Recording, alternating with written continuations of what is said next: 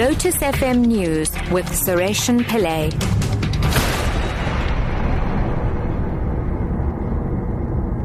£6 good morning. Police Minister Nathi Nhleko says the NPA has to decide whether or not to prosecute suspended IPID head Robert McBride and former head of the Hawks, Anwa Dramat.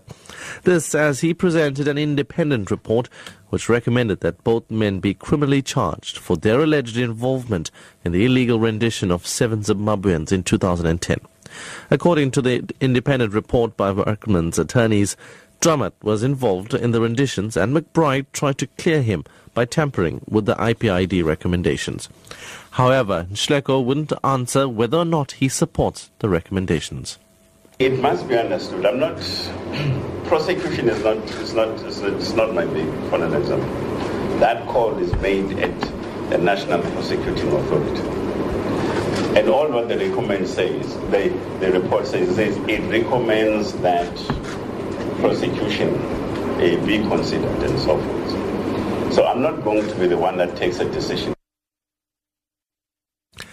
Eskom has announced that it has recovered revenue of almost 1 billion rand through its Operation Khanyisa.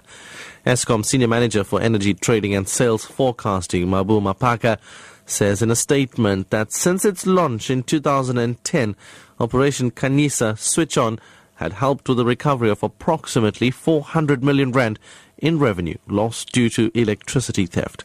It has also helped protect a further 500 million rand worth of energy from being lost.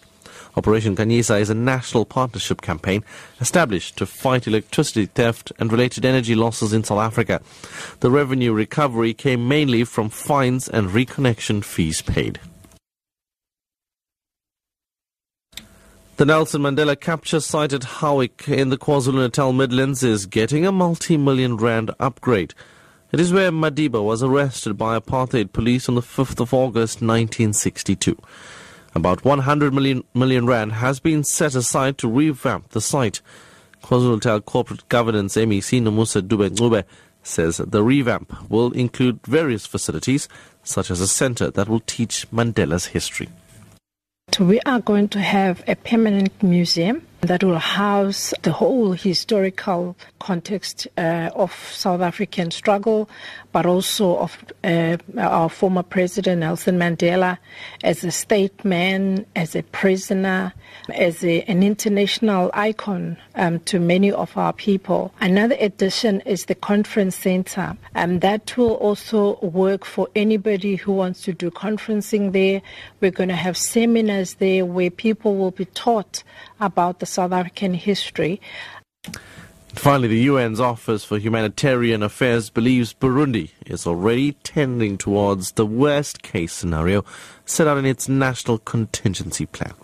In a report dealing with the election crisis in that country and the regional impact, it predicts a particularly bleak situation of some 300,000 displaced persons in the context of very high pre-existing levels of chronic vulnerability.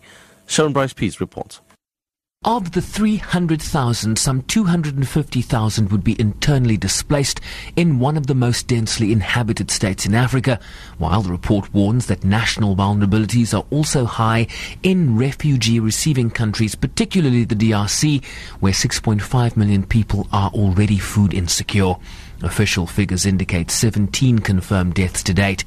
The report reveals that as of May the 11th, over 52,000 refugees had fled into neighboring countries, including Rwanda, Tanzania and the DRC. Despite calls from numerous governments and institutions to step aside, including South Africa, Rwanda and the AU, President Pierre Nkurunziza has pressed ahead in seeking a third term. Top story at 6 o'clock. Police Minister Nathi Nhleko says the NPA has to decide whether or not to prosecute suspended IPID head Robert McBride and former head of the Hawks, Anwa Dramat. I'm SARESHEN PILLAY. I'll be back at 6:30. It's over to the ever so fashionable Matthew Viren with Newsbreak.